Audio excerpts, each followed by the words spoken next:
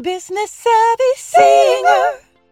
Hey there, and welcome to the Business Savvy Singer podcast. I'm Dr. Greta Pope, and I'm so glad that you're here. This podcast is dedicated to vocalists and to those who love them. We interview singers who are working professionally to get a glimpse into their lives and celebrate their personal journey to success. Join us weekly to learn how to move your career forward. Get tips and recommendations to help you realize the career of your dreams.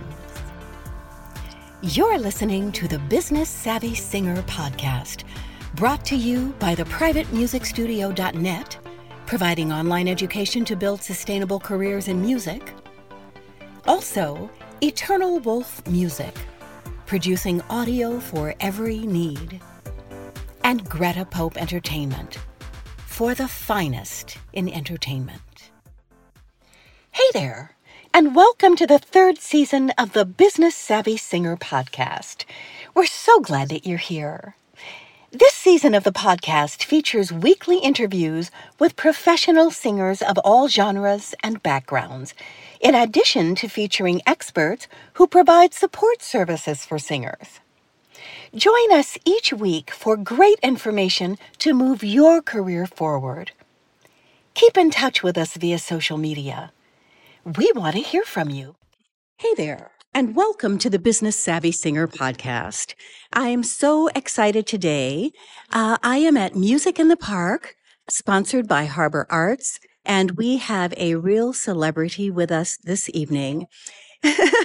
His name is Corky Seigel, and I am so excited to have the opportunity to hear him play and sing, and it's going to be a great night. Hi, Corky. How are you? Hi, Greta. How are you doing? I am great. I'm so excited to have this opportunity to chat with you. So tell us, how did you start in music? What has music, I know it's been your life, but how did you start? As a child or? Well, I did take clarinet lessons when I was 8 years old. Okay. My parents always had music around the house. They all sang very much out of tune, but they loved singing. And I'm still working on trying to sing in tune. I'm doing very. Oh, you do beautifully. I hit some good notes. I'm what they call a crooner because I don't hit the notes. I slide into them, and I got the right note somewhere. You know, I got the right note somewhere. Okay, so anyway, but I love singing. I'll never stop.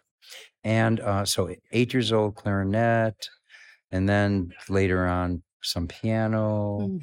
But I was a bad student. My hands would get slapped all the time. You didn't practice. I didn't, and then I failed all my courses in high school. Music theory and. Well, yeah, and then I went to college. My parents somehow got me into college. I don't know how, and failed all my courses except for my major, which was saxophone. Wow. Tenor saxophone, classical tenor sax, and piano. And I failed music education, which was my minor, and I failed every other academic course, including all the music courses like theory and everything. That doesn't mean I didn't take those courses. So I got a little bit of music theory, just enough to not get in my way. Yeah, that's the truth. Yeah, I agree with that. And now I understand it, and I would know how to deal with it. So I learned a lot more after that. But anyway, I got my start in performing music. But first I was playing rock and roll saxophone with a trio of friends of mine. And in those days, in the 60s, there was a lot going on. And we would look out our window, and we were told, this is America. We treat everyone equally. And we looked out the window, and we saw that wasn't true. Yeah. And this wasn't conscious. This is me. This is me in retrospect, thinking about this. This is a live radio interview. This is a live radio interview. Can you edit it? I can. Okay. Yes? Stop it. I think this was around 1961, and I was playing rock and roll saxophone. And when I say rock and roll, I'm talking about melodies from Little Richard, Fats Domino, that kind of a thing. Wow, cool. And, I was just learning, and I wanted to play jazz. That wasn't going to happen. I just didn't have the skills for that. So, but, as kids, we were told that this is America and we treat everyone equally. And we looked out the window and we saw, hey, that's not true. And I'm not saying this was a conscious thing. This is me thinking back. Oh, this is why I did that. Yeah. Why did I cross the tracks?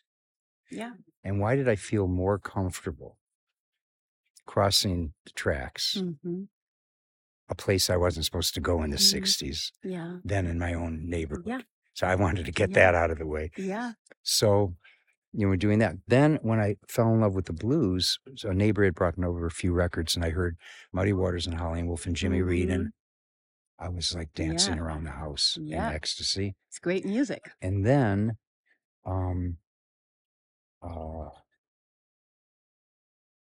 I started learning some blues tunes. I met my partner, Jim Schwall, played guitar.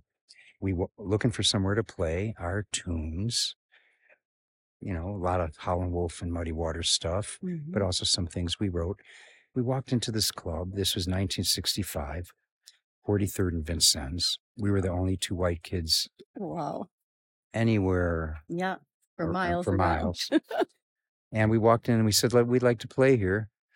And, probably we were 20, 21 and still in college. And the guy said, well, set up here on the stage. The women are coming in and you can play to them. So it was a women's club and we played to them. And he hired us to play every Thursday night. Wow. From 9 at night till 4 in the morning. Wow. Every Thursday. So after hearing Muddy Waters and Howlin' Wolf and all those guys coming out of the grooves of our record. Wow. Here we are on stage, and the first night, what happens is live radio interview. Hey, what's up? Good. And what happens is Muddy Waters jumps up on stage. Wow. Howlin' Wolf. Wow. Willie Dixon. Otis Spann. Wow. That's great. Little Walter. Wow. Even the young guys like Junior Wells and Buddy Guy. Wow. And they all took us under their wing. Wow. That's took care lovely. of us. That's lovely. And that's how we got our start. It was 1965. Wow. In 1966, it became the Seigel Schwall Band. Just about became the Seigel Schwall Band. And this guy used to come in night after night. He was a big fan and never met him, but he comes over to me. He says, Corky, I'd like your band to jam with my band. And I'm going, who is this guy and what's his band? Yeah. It was Seigel Zawa. Wow. Oh, my goodness. His band was the Chicago Symphony. Wow. So we got William Russo to write a piece for us, and we performed it in 1968. And Seigel said to me, you must pursue this juxtaposition of blues and classical. That's great. It's very important for music. It's very important for the world because it will bring people together. Absolutely. And that's what I've been doing ever since. Wow. So that is fantastic. Seiji Ozawa. Oh my gosh. But I also do solo shows, as you can see. And I played with Seigel Schwall up until 2016. And I'm still doing chamber blues. Wow, that's great. The chamber blues. And that's wonderful. I recorded 2 albums with Seiji on Deutsche Grammophon and the San Francisco Symphony and did a bunch of orchestras. And I've been playing with orchestras. And I just finished 2 new pieces that were commissioned in 2007 and 2017 that I played all over the world, and I'm trying to record one of them now. That's where I'm at. Wow, that is fantastic. Yeah. Well, you are truly legendary, and we are so excited to hear you this evening. And I'm glad that you're coming up and doing a little tune. That'll be fun. Yeah. Thank you for inviting me. I'm delighted. And just let it go. All right. Even if I don't, I will. But I want you to run with it. I'll go for the gusto. Absolutely. Okay. Yeah. All right, Corky Seigel, thank you so much for being with me today. Thank you.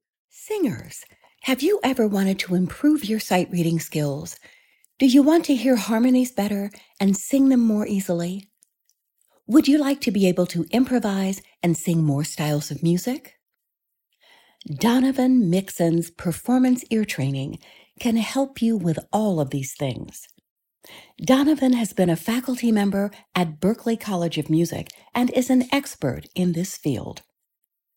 Doesn't matter where you live, classes are offered online. Visit donmixon.com. Check out our show notes for more info. Good news! We're partnering. The Business Savvy Singer podcast is delighted to be included in the NatsCast network. NatsCast is the official podcast network of the National Association of Teachers of Singing.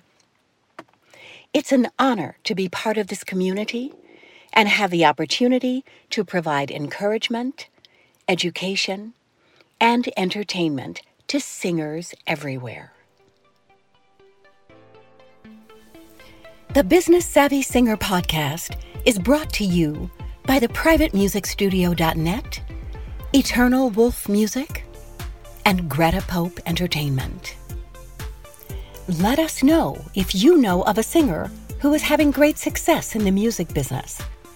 We'd love to share their story and their journey on this podcast. Send your emails to info@gretapope.com. We've had a great time with you today. See you next time on the Business Savvy Singer podcast. The Business Savvy Singer.